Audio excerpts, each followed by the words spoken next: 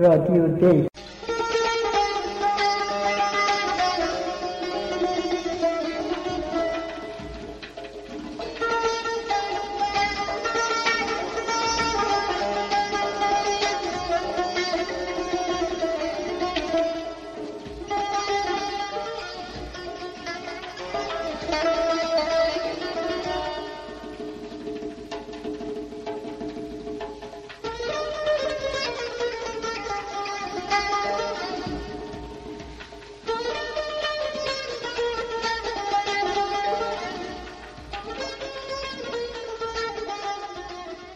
سلام، این اپیزود 7 از رادیو دی هست که در تیر ماه سال 1398 منتشر میشه. اما این قسمت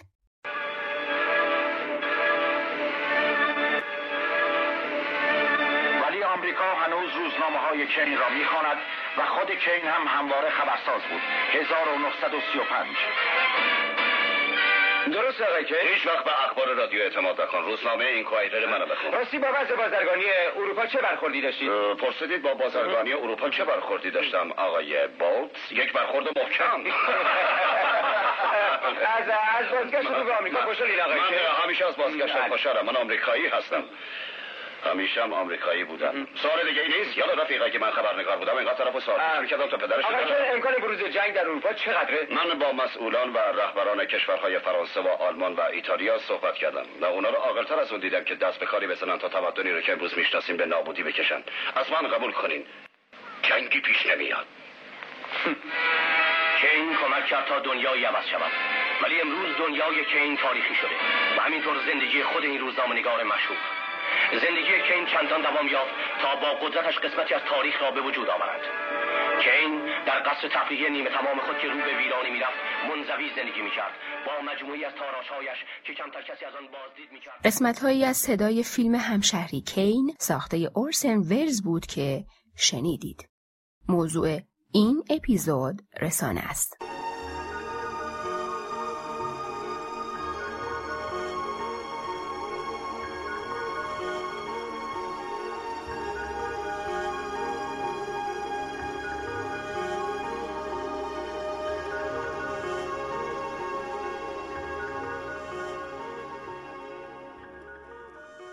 در پشت رسانه ها چیست؟ بیشک تصویر. مراد ما از تصویر چیست؟ تصویر همواره با یک ایده، با یک محمل همراه بوده است. آینه آیا خود یک محمل نیست؟ تصویر در گذشته و در تمدن‌های سنتی تجلی امر قدسی بوده است، چنان که در شمایل ها می‌بینیم. اما با انفجار نظام‌های فرهنگی، تصویر بی آنکه از هیچ محملی برخوردار باشد، خود تصویرزا می‌شود. ما با نوعی انفجار تصاویر سر و کار داریم که سراسر جهان را در امواج خود می‌گیرد. تصاویری که چنان نفسگیر و بی‌وقفه به ما حمله می‌کنند که سرانجام ما را نسبت به مضمونی که می‌خواهند به ما منتقل کنند بی‌حس می‌سازند.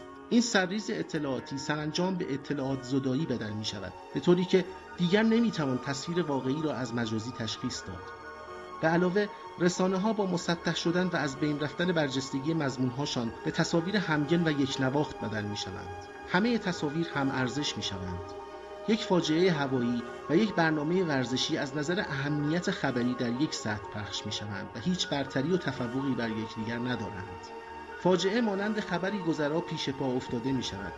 البته این تصویر نوین به ما امکان می‌دهد تا در جریان آخرین رویدادهای جهان باشیم و ما را همزمان در رابطه با همه نقاط بحرانی کره زمین قرار می‌دهد و گاه ما را حساس و گوش به زنگ می‌سازد و حتی حس مسئولیت ما را برمی‌انگیزد. اما همه این تأثیرات چون عمر گل سرخ کوتاه است، صبحدمی بیش نمی‌پاید.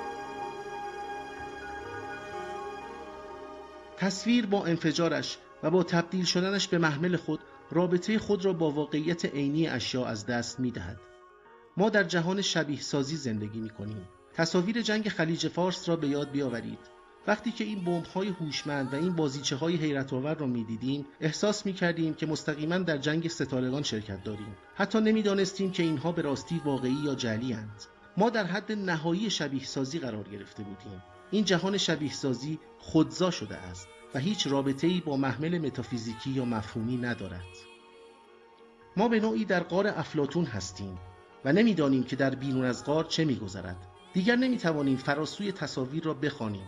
هیچ کس نمی‌داند که تصاویر چرا عرضه می‌کنند، اما باید چیزی را بنمایند. در برابر آینه می‌دانیم که تصویر از جای دیگر می‌آید و آنچه دیده می‌شود چیزی جز انعکاس نیست. در حال حاضر نه تنها انعکاس خود فی نفسه چیزی شده است، بلکه انعکاس‌های دیگری را نیز تولید می‌کند. بنابراین از انعکاسی به انعکاس دیگر می‌رویم، گویی در تکثیر تصاویر در درون تالار آینه‌ها شرکت داریم. وسایل دیداری و شنیداری نمی‌توانند نوشتار را از بین ببرند. خوشبختانه کتاب همیشه وجود خواهد داشت، اما آنچه جای تأسف است این است که نوشتار نمی‌تواند جز از راه رسانه‌ای شدن به فروش رسد. در روزگار ما نه تنها باید نویسنده باشیم، بلکه باید خوش سخن و خوش برخورد نیز باشیم. باید بلد باشیم کتابمان را به فروش برسانیم. باید از مدار رسانه‌ها رد شویم و از کتاب یک شیء مصرفی بسازیم. به علاوه کتاب را حتما نمی‌خوانند، اما آن را می‌خرند. نهایت آن که دیکتاتوری تصویر است که تکلیف نوشتار را تعیین می‌کند. نویسندگان باید فروشنده نیز باشند.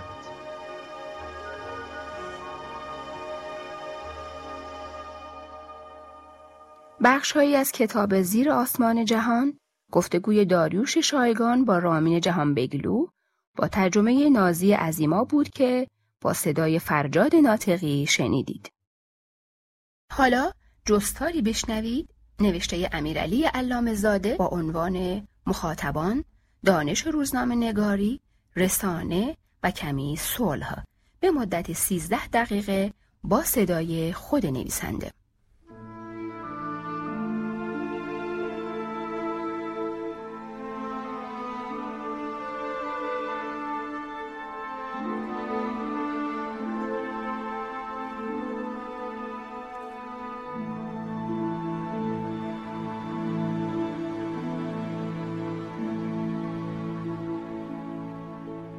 آیا اندیشیده ایم کدام صفحه از روزنامه ها پرخواننده ترند؟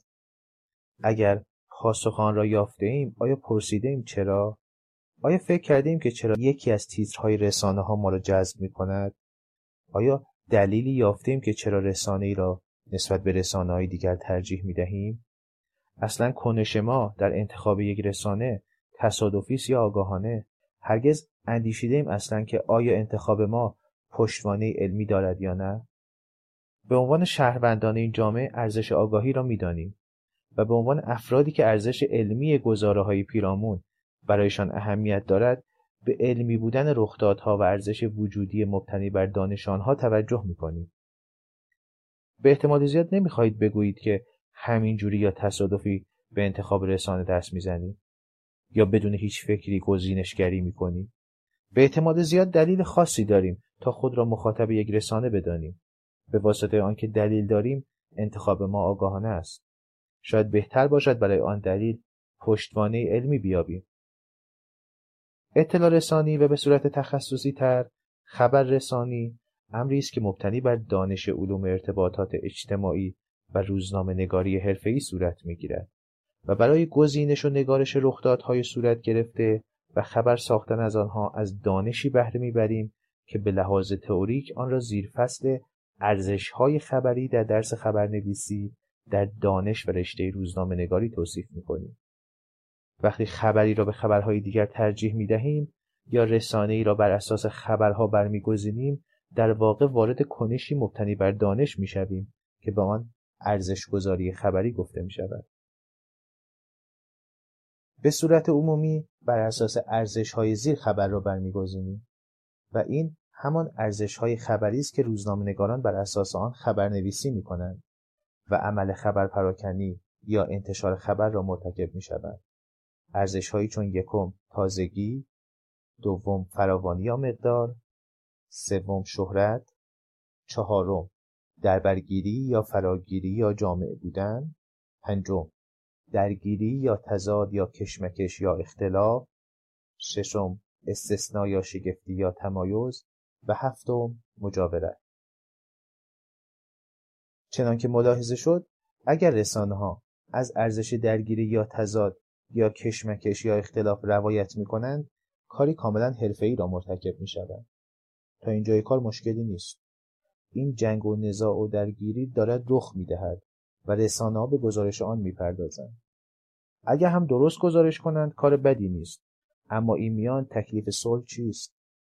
پربیراه نیست اگر بگوییم جنگ‌های جهان به دلیل صلح، برای صلح یا به امید دستیابی به صلح برپا شدند و ادامه یافتند.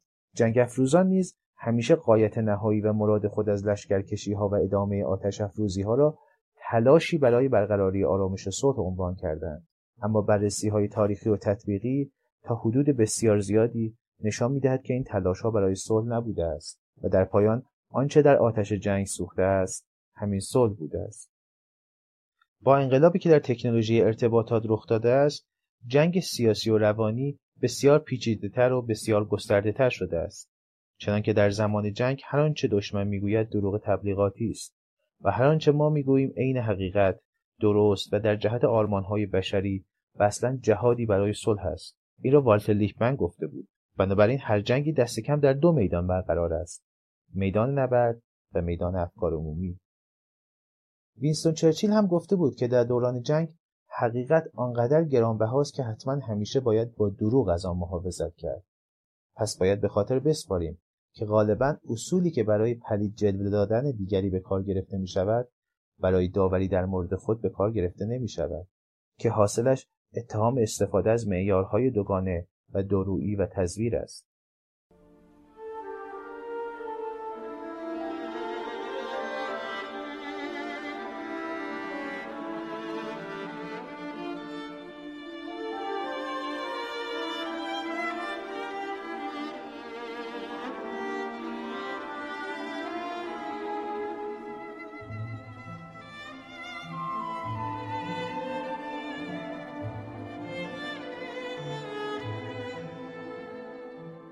کمی خودانتقادی در مطالعه رسانه‌ها نشان می‌دهد که رسانه‌ها برای جلب توجه انبوه مخاطبان و برانگیختن احساس و هیجان‌های آنان به تهیه و پخش خبرهای خشونت‌ها می‌پردازند.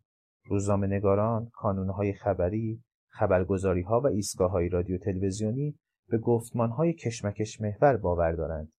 چرا که این درگیری و خشونت است که خبر می‌سازد و نه صلح.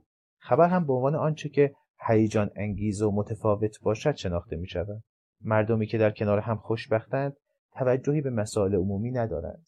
این خشونت است که قابلیت گزارش دارد و مسائل غیر خشونت آمیز خسته کننده‌اند. پس جای صلح کجاست؟ سبک و روند غالب در رسانه‌ها که با پوشش زیادی از توجیهات عقلی حمایت می شود، پرداختن به روزنامه نگاری خشونت و جنگ است. مشاهده‌های عادی نیز نشان می دهد که رسانه‌ها توجه بیشتری به خبرهایی دارند که به مسائل مربوط به درگیری و خشونت مرتبط است. این رسانه‌ها در سیاست‌گذاری‌های خبری خود مسائلی چون جنگ، تروریسم، ویرانی، مرگ، نسل‌کشی، آواره‌های پناهنده، پاکسازی قومی، نژادی و مذهبی و مانند آن را جزو موضوعهایی می‌دانند که جذابیت زیادی برای مخاطبان دارد و شاید تا حد زیادی نیز منطقی است. درگیری و تضاد یکی از مهمترین ارزش‌های خبری است و تجربه‌های روزنامه‌نگارانه نیز حکایت می‌کند که برای مخاطبان جذابیت‌های بیشتری نسبت به خبرهای دیگر دارد و گواه آن نیز پرخواننده بودن صفحه‌های حوادث مطبوعات فارسی زبان است.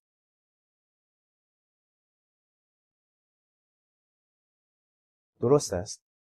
جنگ داستان جانفشانی‌ها و تراژدی‌های انسانی است. به اوج رسیدن میهن پرستی، ترس، عصبانیت و سرخوشی است که سرآخر هم برنده‌ای و بازنده‌ای دارد. به قول یوهان گالتونگ، روزنامه‌نگاری جنگ برخواسته از مرام روزنامه‌نگاری ورزشی است و فضایی همچون میدان گلادیاتورها دارد. به هر حال وجود ارزش خبری درگیری علت توجه بیشتر به کشمکش هاست. پس شاید ارزش‌های جدید هم لازم است. وقتی در نظام سنتی روزنامه‌نگاری ارزش‌های مربوط به تعارض و درگیری بیش از دیگر ارزش‌ها مورد توجه قرار می‌گیرد، آنگاه دیگر سخن گفتن از ارزش‌هایی چون مدارا، دوستی، صلح و تفاهم توان دیگری طلب می‌کند که خود نیازمند باز شناختن همان ارزش‌ها و باز تعریف آنهاست.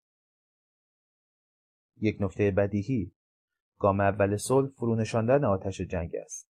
اما آنچه ضروری تر است حرکت به سمت از بین بردن عوامل و ساختارهای منجر به جنگ است. از آنجایی که در دنیای امروز افکار عمومی ناچارند برای آگاهی از اوضاع جهان از رسانه‌ها بهره ببرند، پس رسانه‌ها در شکل‌گیری صلح نقش موثری را ایفا می‌کنند. اما نکته اینجاست که رسانه‌ها با مبارزه طولانی و سخت مواجه‌اند تا زمینه‌ای برای برطرف کردن عوامل و محرک‌های خشونت مستقیم غیر مستقیم در جامعه پدید بیاورند. شاید آن زمان است که میتوان گفت رسانه‌ها را باید یکی از مهمترین عوامل بازتولید گفتمان صلح دانست. باز هم چند پرسش ساده. راستی صلح اصلا هیچ ارزش خبری ندارد؟ اصلا آرامش جامعه و سلامتی انسان‌ها و زیستن در شرایط آرام بخش خودش نمیتواند یکی از ارزش‌های اطلاع رسانی باشد؟ پس چرا انسان‌ها در همان خبرهایی که ارزش شگفتی دارد رخدادهای کشورهای پیشرو و جامعه‌های بهره‌مند از صلح و رفاه اجتماعی را پیگیری می‌کنند؟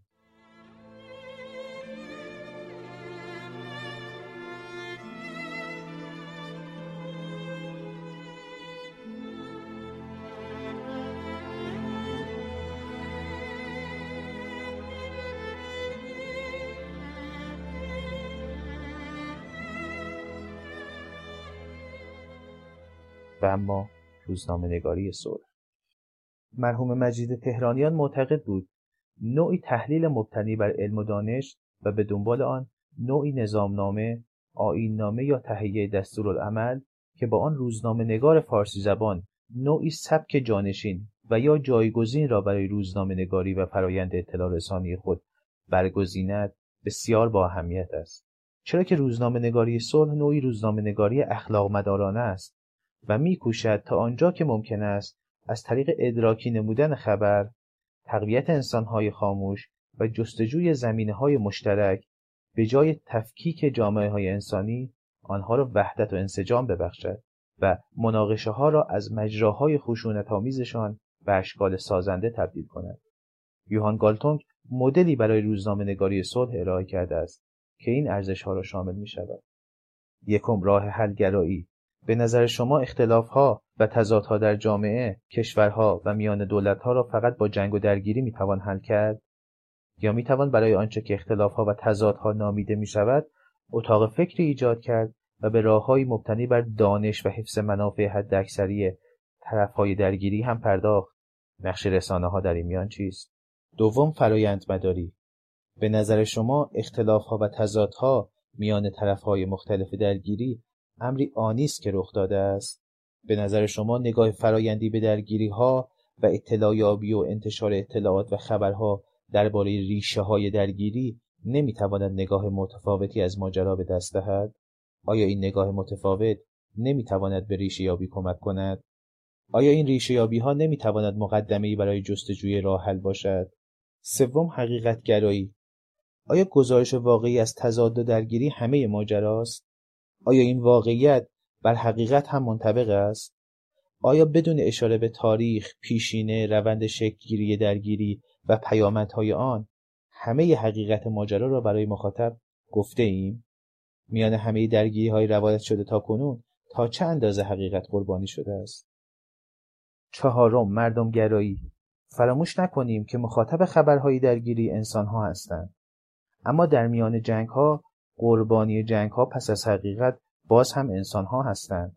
اما معمولاً فراموش می‌کنیم که کودکان، پیران و سالمندان، زنان و غیر نظامیان که هیچ دخالت و قدرتی در برقراری جنگ‌ها و نزاع‌ها ندارند، قربانیان جنگ‌ها هستند. تا چند اندازه میان جنگ‌ها سرنوشت مردم مورد توجه است.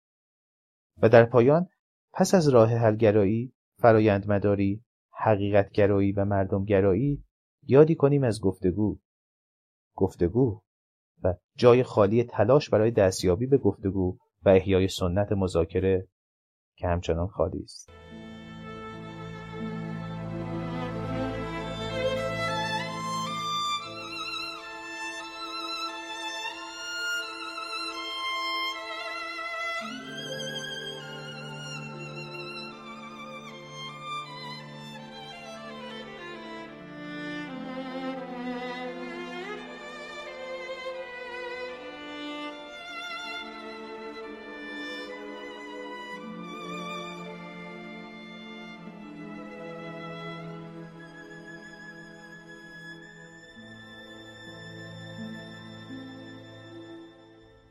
نوبت بخش داستان میرسه.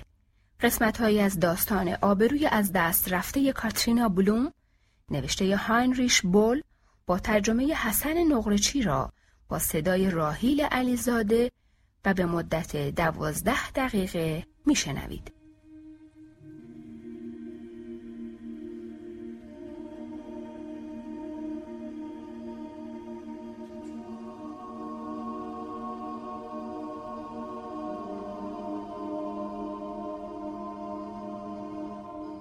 پس از پخش شدن خبر قتل 2 روزنامه نگار، رفتار روزنامه بسیار عجیب و قابل تعمق بود. عصبانیت دیوانه‌وار. سرعنوان‌های صفحه اول عنوان‌های درشت و فوق‌العاده فراوان. اعلام درگذشت در اندازه‌های بزرگتر از معمول. گویی اگر در دنیا همه هم کشته شوند، کشته شدن یک خبرنگار مهمتر از دیگران است.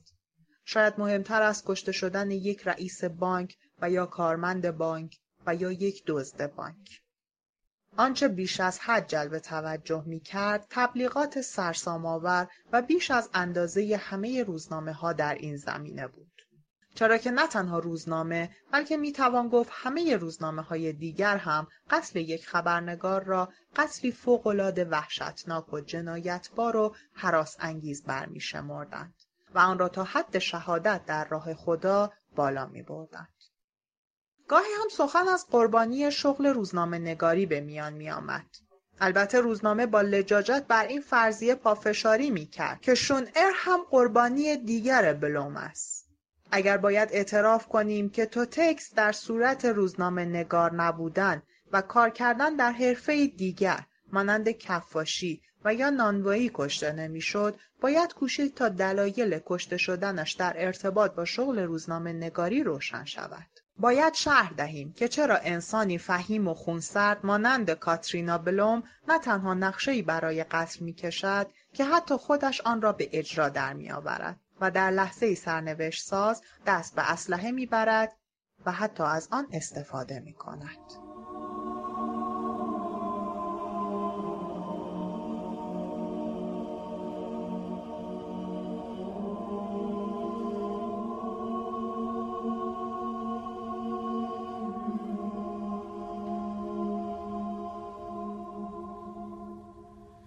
وقتی که صبح جمعه ساعت 9:30 آزرده خاطر بر سر میز صبحانه حاضر شد، تروده با روزنامه در انتظارش بود. عکس کاترینا در صفحه اول بیش از اندازه بزرگ با سرعنوانی به همان بزرگی کاترینا بلوم، معشوقه دزد مسلح، درباره آقای مهمان سکوت کرده است. لودینگوتن، جانی و خرابکاری که از 1.5 سال پیش تحت تعقیب است، امکان داشت دیروز دستگیر شود. اگر معشوقه‌اش کاترینا بلوم رد پای او را پاک نمی‌کرد و او را در فرار کردن کمک نمی‌کرد، پلیس معتقد است که بلوم از مدت‌ها پیش در یک توطئه بزرگ شرکت دارد. ادامه در صفحه آخر زیر عنوان آقای مهمان. در صفحه آخر مشاهده کرد که روزنامه چگونه از جمله او کاترینا انسانی فهمیده اما سرد و نچسب است، جمله کاترینا به سردی یخ و ویرانگر است را ساخته است و جمله کلی او راجع به جنایت به جمله او قادر به انجام کارهای جنایی است تغییر شکل داده شده است. کشیش گومرزبوری شهادت داده است او قادر به انجام هر کاری از این نوع است. پدرش کمونیستی مزور بود و مادرش که من از روی انسانیت و نوع‌دوستی مدتی برای نظافت منزل استخدامش کرده بودم، جام شراب کلیسا را دزدید. او در پستوی کلیسا با فاسقش نوازنده ارگ جشن می‌گرفت. بلوم از 2 سال قبل همواره از آقای مهمان پذیرایی کرده بود. آیا آپارتمان او یک پایگاه توطئه و یک وعدهگاه گروهی و یک محل تهیه اسلحه نبوده؟ چگونه می شود که یک زن خدمتکار 27 ساله آپارتمانی شخصی به قیمت 110,000 مارک داشته باشد؟ بعد از ظهر در فرودگاه بلورنا پیش خود اتفاقاتی را که افتاده بود مرور می کرد. ساعت 10:40 تلفنی از کاترینا که از من می پرسید آیا من واقعا آن جمله را همان گونه که در روزنامه آمده است گفتم. خوشحالم از اینکه توانستم برایش آنچه را که پیش آمده بود شرح دهم. جوابش برگرفته از صورت جلسه ذهنم. سخنانتان را باور می کنم. من اکنون از شیوه کار این خوک‌های کثیف آگاهم. امروز صبح مزاحم مادر بیمار من و برسلو و افراد دیگر هم شده‌اند و در جواب سوالم که حالا کجاست جواب داد پیش الزه و الان هم باید دوباره به بازجویی بروم. ساعت 11 تلفنی از آلویس شد و من برای نخستین بار در زندگیم با وجود 20 سال آشنایی او را مضطرب و عصبانی می دیدم. می گفت من هرچه زودتر باید برگردم و وکالت او را در امری پیچیده عهده‌دار شوم.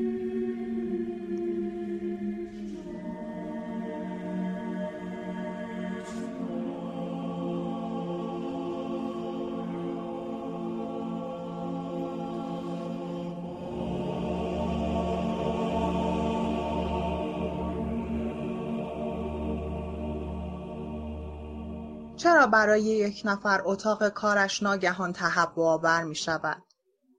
همه چیز را به هم ریخته و کثیف می بیند، در حالی که حتی یک چوب کبریت هم زیادی نیست و همه چیز سر جای خودش قرار گرفته است.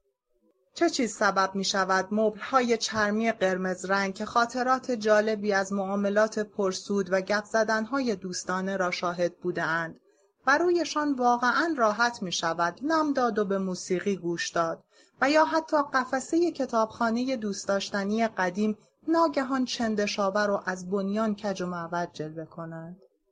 تابلوی نقاشی آویخته از دیوار اثر شاگال که امضای خود نقاش را دارد آنچنان مشکوک به نظر آید که گویی خود نقاش آن را کپی کرده است.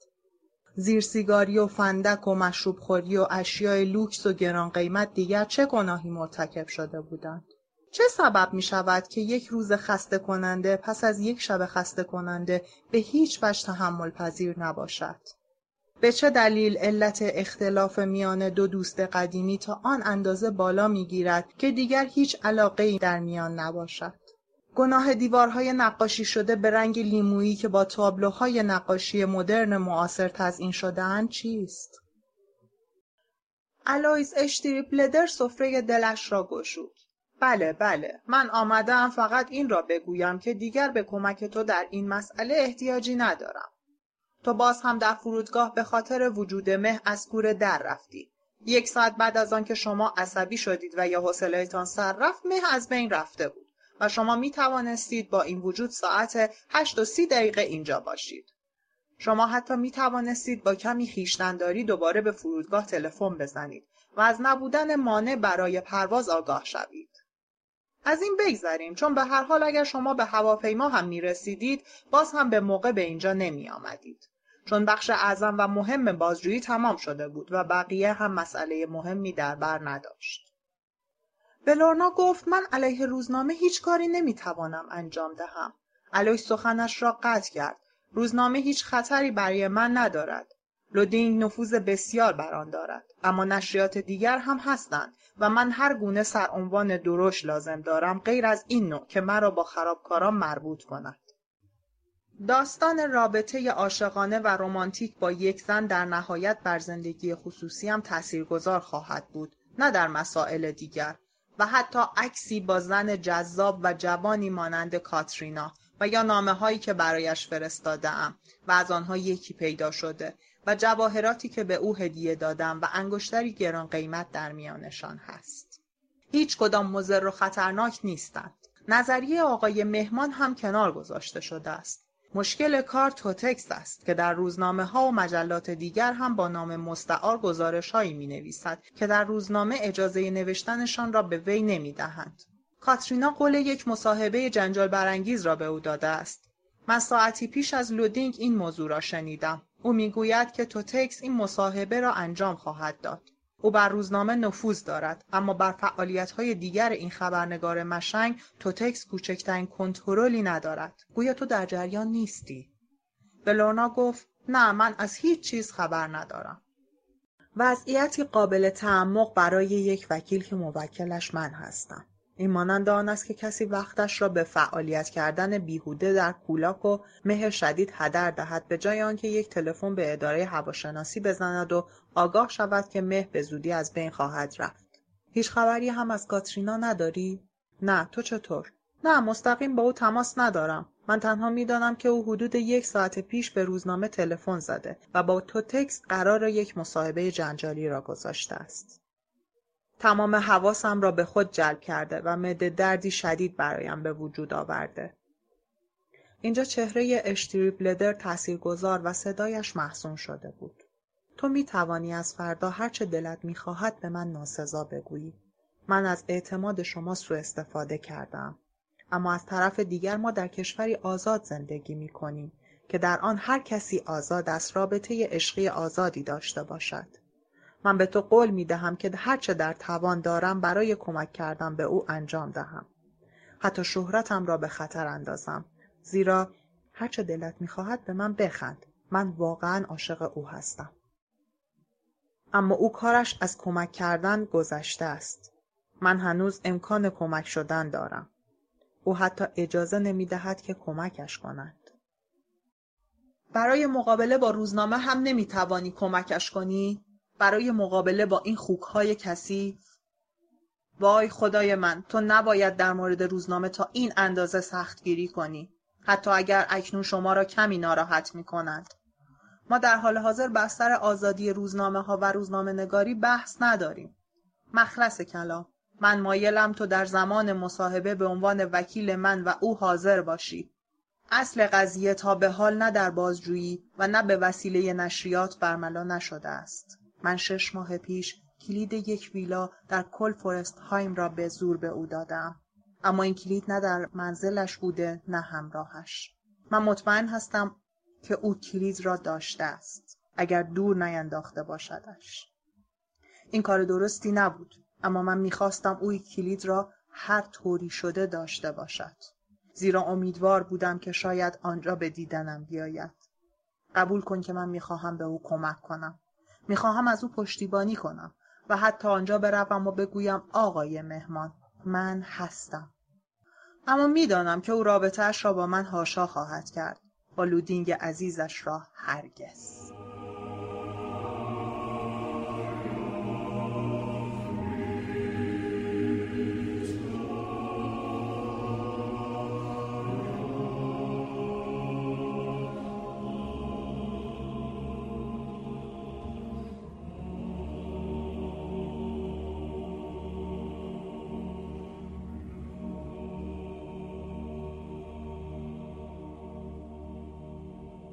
بخش‌هایی از کتاب درباره تلویزیون و سلطه ژورنالیسم نوشته پیر بوردیو، ترجمه ناصر فکوهی را با صدای سمیرا مرادی به مدت 8 دقیقه خواهید شنید.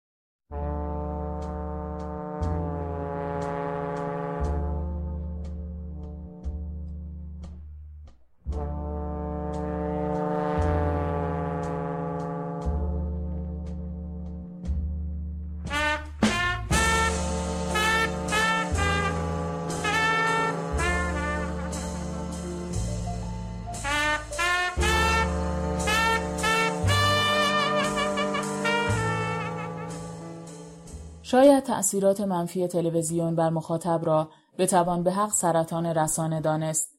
توده‌ای که با آگاهی مخاطب به جان مغز او افتاده و چنان مسخش کرده که قدرت بهترین موهبت عطا شده به انسان یعنی تفکر را از وی باز ستانده. اندیشمندان زیادی پیوسته در حال مداقه و واکاوی این تومور رو به رشد و کنترل ناشدنی هستند. نظرات آنها شاید روزی مغز انسان را از سمپاشی تلویزیون برهاند. بی‌دلیل نیست که پیر بوردیو، فیلسوف و جامعه شناس فرانسوی، به شکل‌های مختلف از سلطه تلویزیون و کارکرد سطحی و توده‌ای آن پرده برمی‌دارد.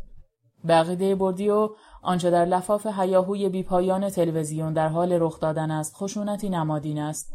خشونت نمادین نوعی از خشونت است که با همدستی ضمنی کسانی که این خشونت بر آنها اعمال می‌شود و نیز کسانی که آن را اعمال می‌کنند انجام می‌شود. زیرا هر دو گروه نسبت به انجام آن آگاهی ندارند.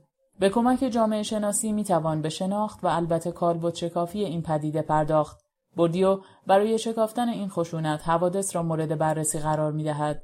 آن دسته از اخباری که ماده خام مورد علاقه مطبوعات زرد هستند: خونریزی‌ها، رابطه جنسی، درام‌ها و جنایت‌هایی که امکان می‌دهند فروش روزنامه‌ها افزایش یافته و بر مخاطب رسانه‌های تصویری افزوده شود. اما حوادث در عین حال که جذاب هستند اسباب گمراهی نیز می‌شوند. چگونگی این فرایند گمراهی مانند عمل شعبده‌بازان است که توجه مخاطب را به چیزی غیر از کار اصلی که انجام می‌دهند جلب می‌کنند. اتفاقی که در تلویزیون می‌افتد از همین جنس است.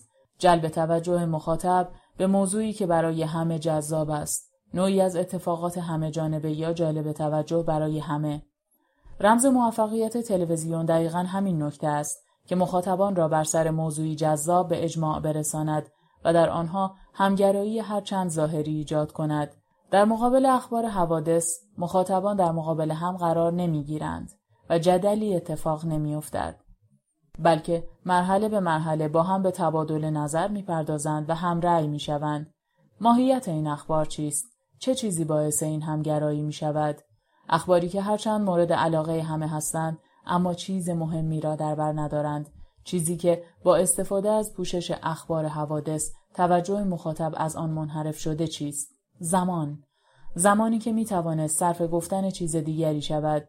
این زمان مورد نظر در تلویزیون بسیار اهمیت دارد و به قیمت‌های بالا خرید و فروش می‌شود، چرا که می‌توان در آن چیزهای بسیار بی‌ارزشی را مطرح کرد و توجه را از چیزهای بسیار ارزشمند گرفت. چگونه تلویزیون قادر است این همه تاثیرگذار باشد و اطلاعات ارزشمند را از چشم مردم مخفی کند؟ بوردیو دلیل این امر را روزنامه نخواندن و اطلاعات نداشتن مردم می‌داند. مردمی که فقط تلویزیون می‌بینند و به آن اعتماد دارند. همین اعتماد به تلویزیون اختیار و انحصار در دست داشتن اذهان و افکار مخاطبان را می‌دهد. ضرر و زیان آن اطلاعات بی‌ارزش یکی هم از این جهت است که در خلال این روند فرد از داشتن اطلاعات مهم و ارزشمندی که برای اعمال حقوق دموکراتیکش به آن نیاز دارد محروم می‌شود. چنین عملی منجر به نوعی تقسیم اطلاعات و ایجاد شکاف می‌شود بین افرادی که دسترسی به روزنامه‌های جدی دارند و افرادی که اطلاعات خود را فقط از تلویزیون دریافت می‌کنند. بوردیو معتقد است که تلویزیون با بیان اندیشه میانه خوبی ندارد و از این مسئله نتیجه می‌گیرد که رابطه‌ای منفی بین اضطرار و اندیشه وجود دارد، به این ترتیب که در موقعیت اضطرار فکر کردن ناممکن است. یکی از مسائلی که تلویزیون ایجاد می‌کند روابط میان اندیشه و سرعت است. آیا تلویزیون با سپردن کلام به متفکرانی که گمان می‌رود می‌توانند با سرعت بالا بیاندیشند خود را محکوم به استفاده از اندیشمندان فوری مثل غذای فوری نمی‌کند؟ سوالی پیش می‌آید و آن اینکه چگونه افرادی می‌توانند در این شرایط خاص کار کنند، یعنی جایی که کسی توان تفکر ندارد آنها چطور فکر می‌کنند؟ به نظر می‌رسد پاسخ در این است که آنها بر اساس ایده‌های از پیش تعیین شده و پیش داوری‌ها فکر می‌کنند. ایده‌هایی به گفته فلوبر پیش پا افتاده، با بروز و رایج که به دنبال مسئله دریافت نیستند. بنابراین اینکه مسئله بر سر یک گفتمان یا پیام تلویزیونی یا کتاب باشد در واقع مهم نیست. مهم ارتباط آن است. اینکه بدانیم آیا شرایط دریافت پیام وجود دارد یا خیر؟ آیا کسی که به من گوش سپرده ابزاری برای رمزگشایی پیام من دارد؟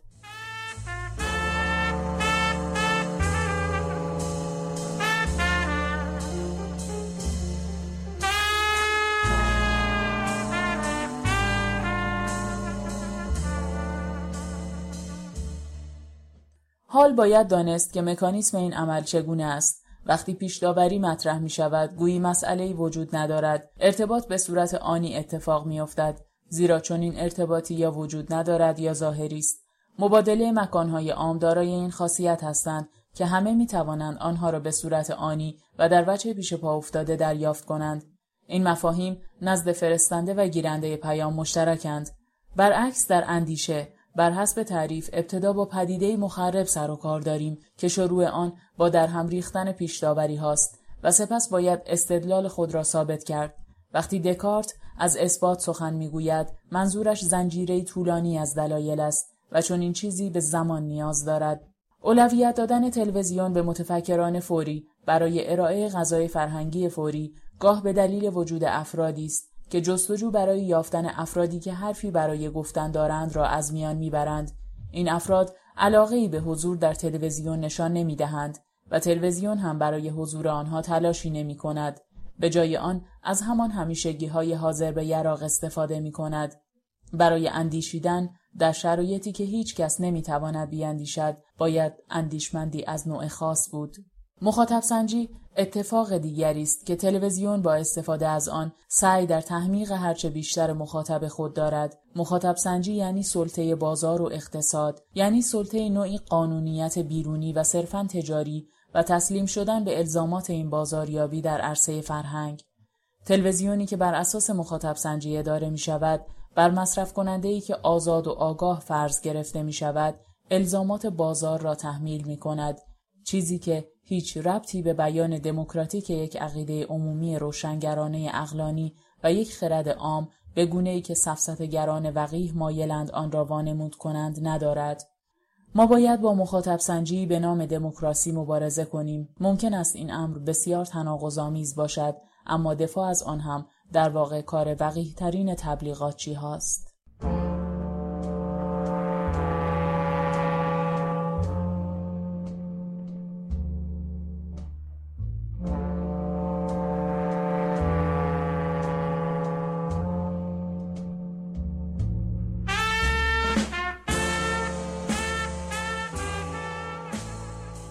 حالا بشنوید قسمت‌هایی از کتاب شبکه‌های خشم و امید نوشته مانوئل کاستلز با ترجمه مجتبی قلی‌پور با صدای رضا و به مدت 11 دقیقه.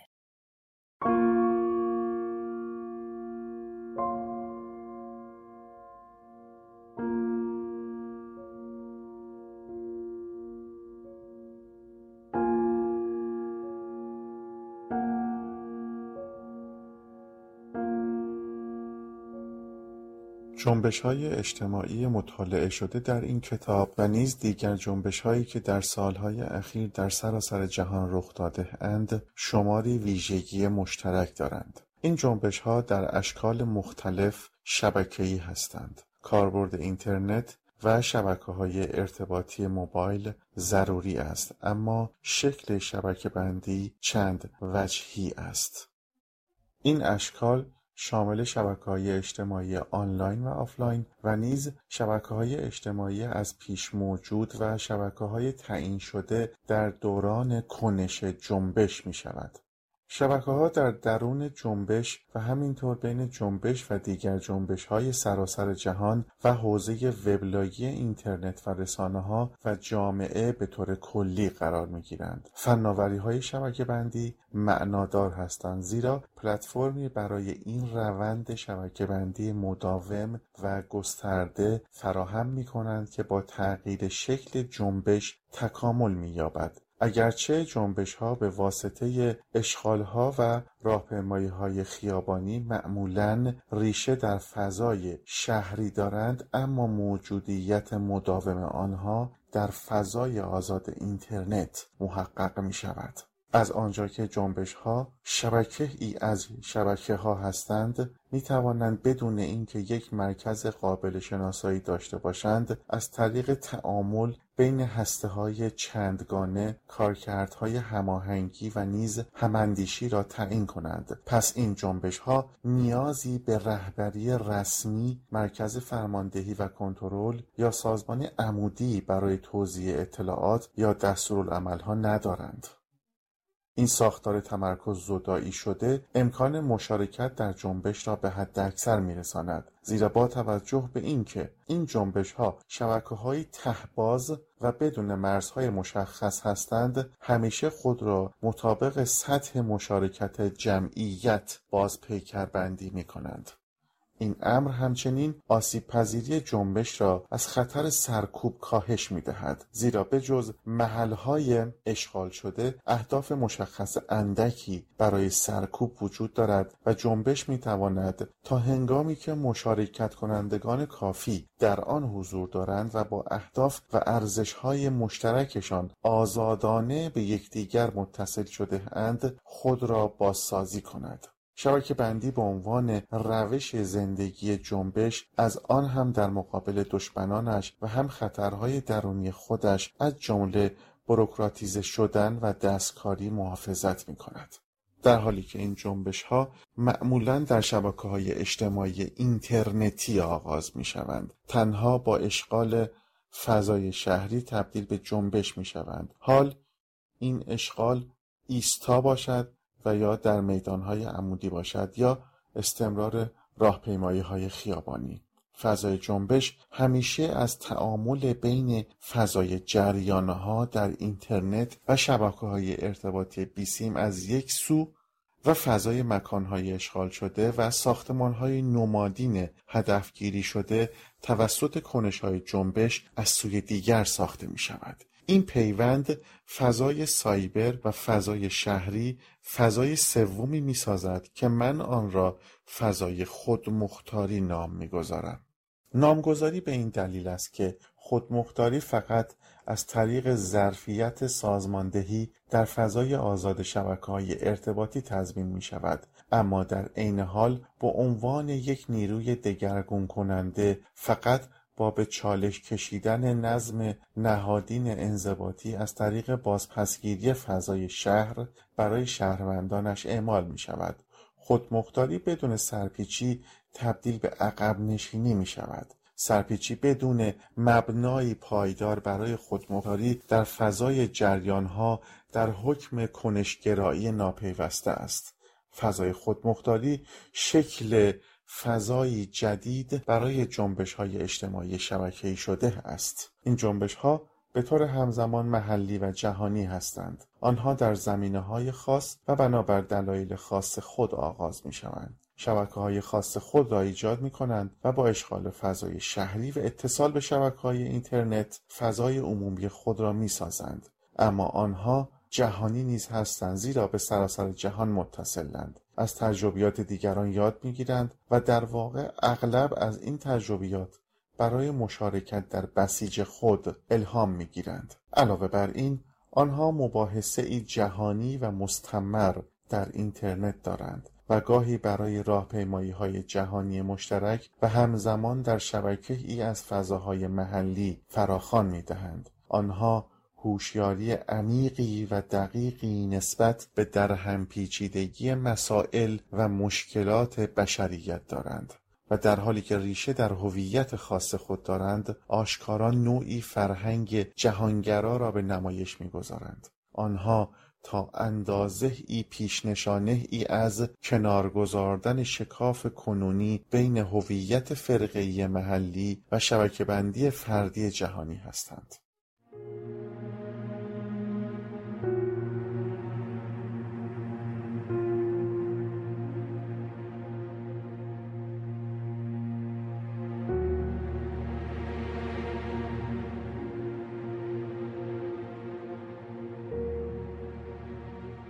از لحاظ پیدایش این جنبش‌ها تا اندازه زیادی خودجوشند و معمولاً بر اثر اخگر خشم که یا مرتبط با یک رویداد خاص یا اوج نفرت از کنش حاکمان است برانگیخته می‌شوند. در همه موارد آنها از یک فراخوان به کنش از فضای جریان‌ها سرچشمه می‌گیرند که هدفش ایجاد یک اجتماع فوری برای عملی شورشی در فضای مکان هاست. منبع صادر کننده این فراخوان اهمیت کمتری از تأثیر پیام بر دریافت کنندگان متعدد نامشخص دارد. دریافت کنندگانی که هیجان‌هایشان به محتوا و شکل پیام متصل می شود. قدرت تصاویر بالاترین اهمیت را دارد. یوتیوب احتمالاً یکی از نیرومندترین ابزارهای بسیج کننده در مراحل اولیه جنبش بوده است. به ویژه تصاویر مربوط به سرکوب خشونت‌آمیز توسط پلیس یا اراذل سرشار از معناست. این جنبش‌ها به تبعیت از منطق شبکه‌های اینترنتی ویروسی هستند. این فقط به دلیل ویژگی ویروسی پخش خود پیام‌ها به ویژه تصاویر بسیج کننده نیست، بلکه به دلیل تأثیر نمایشی جنبش‌هایی است که در هر کجا آغاز می‌شوند. ما این ویژگی ویروسی را از یک کشور به کشور دیگر و از یک شهر به شهر دیگر و از یک نهاد به نهاد دیگر مشاهده کرده ایم. این جنبش‌ها به تبعیت از منطق شبکه‌های اینترنتی ویروسی هستند. این فقط به دلیل ویژگی ویروسی پخش خود پیام‌ها به ویژه تصاویر بسیج کننده نیست، بلکه به دلیل تأثیر نمایشی جنبش‌هایی است که در هر کجا آغاز می‌شوند. ما این ویژگی ویروسی را از یک کشور به کشور دیگر و از یک شهر به شهر دیگر و از یک نهاد به نهاد دیگر مشاهده کرده ایم. دیدن و شنیدن اعتراضات جاهای دیگر حتی در زمینه‌های کاملا متفاوت و فرهنگ‌های مختلف الهام بخش بسیج می شود، زیرا امید به امکان تغییر را برمی‌انگیزد. گذار از خشم و امید هماندیشی در فضای خودمختاری محقق می شود. تصمیم سازی معمولاً در مجمعها و کمیته‌های تعیین شده در مجمعها اتفاق می افتد. در واقع این جنبش‌ها معمولاً بی‌رهبرند، نه به دلیل فقدان آرزومندان رهبری، بلکه به دلیل بی‌اعتمادی خودجوش و عمیق بیشتر مشارکت کنندگان جنبش نسبت به هر گونه نمایندگی و تفویض قدرت. شبکه‌های افقی چند وجهی موجود در اینترنت و فضای شهری با هم بودن را ایجاد می‌کنند. این یک مسئله کلیدی برای جنبش است، زیرا مردم از طریق با هم بودن بر ترس غلبه و امید را کشف می کنند. با هم بودن همان اجتماع نیست، زیرا اجتماع مستلزم یک مجموعه ارزش‌های مشترک است و این هنوز در این جنبش محقق نشده و در حال شدن است، زیرا اغلب مردم با انگیزه‌ها و اهداف خاص خود به جنبش می‌پیوندند و سپس تلاش می‌کنند مشترکات بالقوه را در روند جنبش کشف کنند. بنابراین اجتماع هدفی است که باید به آن دست یافت، اما با هم بودن نقطه آغاز و منبع قدرتیابی است. افقی بودن شبکه‌ها همکاری و همبستگی را تقویت می‌کند و نیاز به رهبری رسمی را کاهش می‌دهد. این جنبش‌ها به شدت خود تأملگر هستند.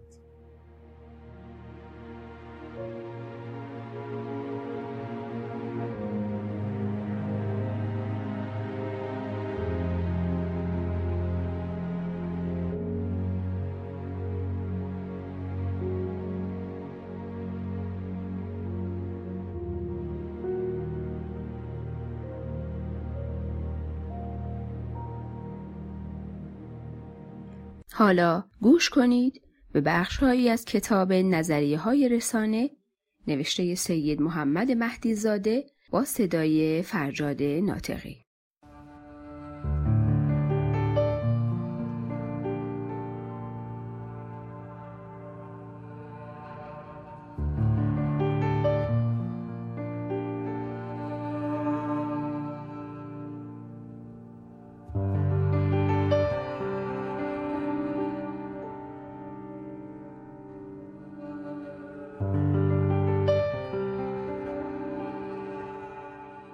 در خصوص رسانه ها، بودریار تحلیل خود را عمدتاً بر تلویزیون متمرکز ساخته است، چرا که تلویزیون رسانه‌ای است که از دو جهت حائز اهمیت است.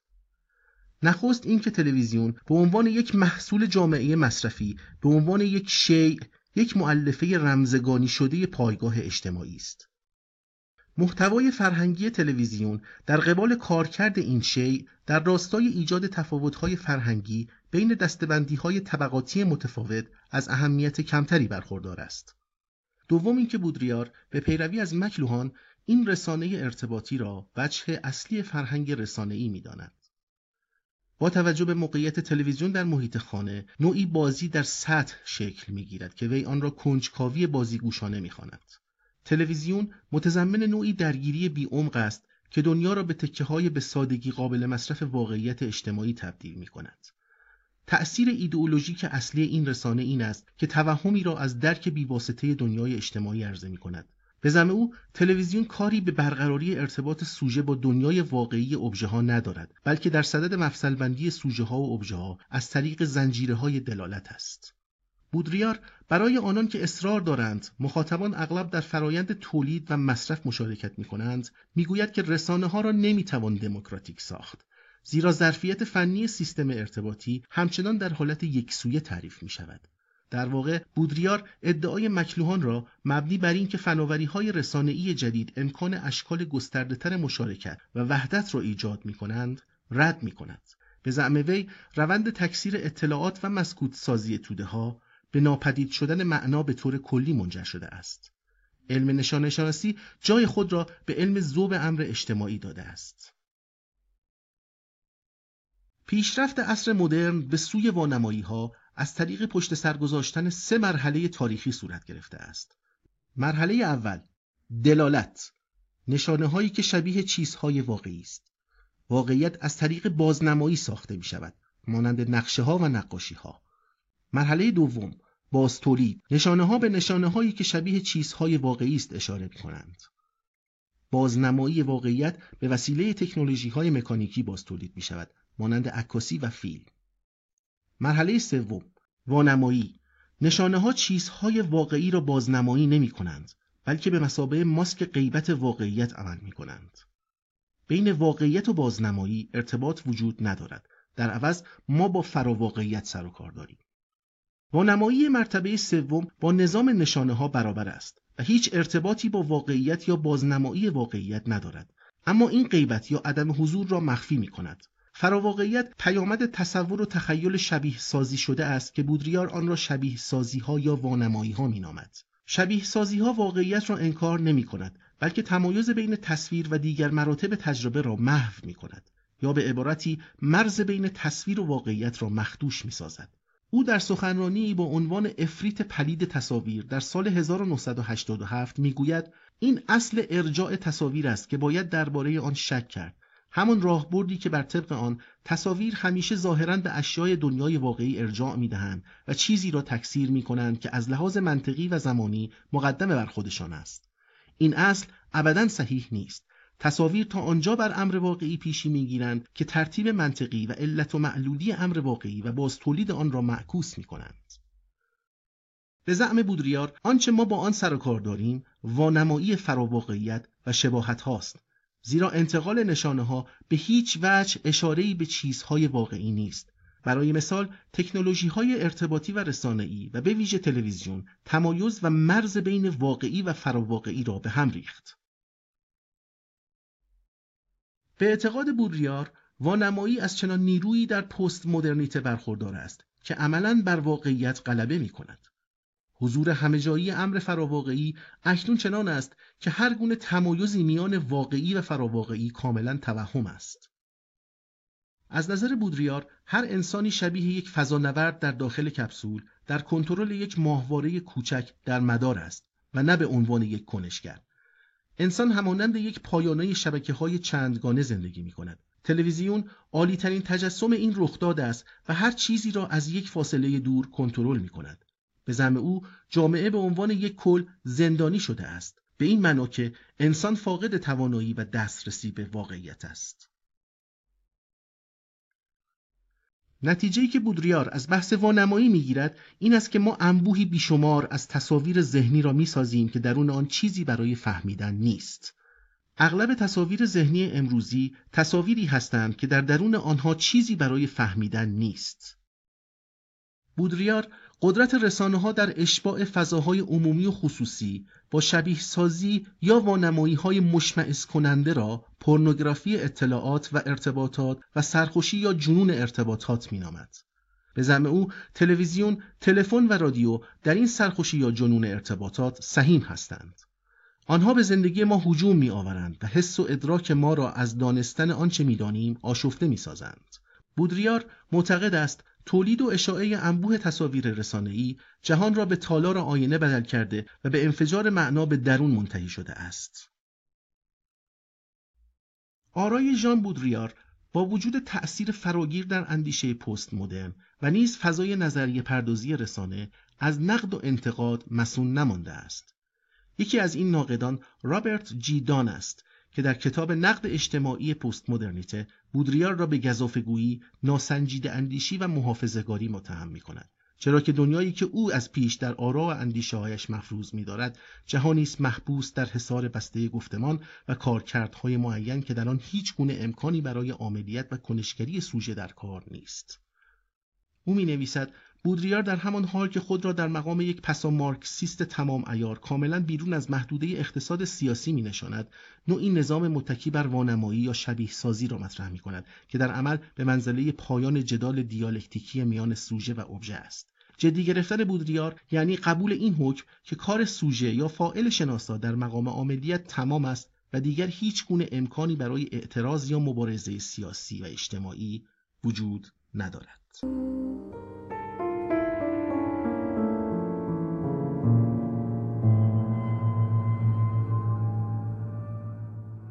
به پایان اپیزود 7 رادیو دی میرسیم.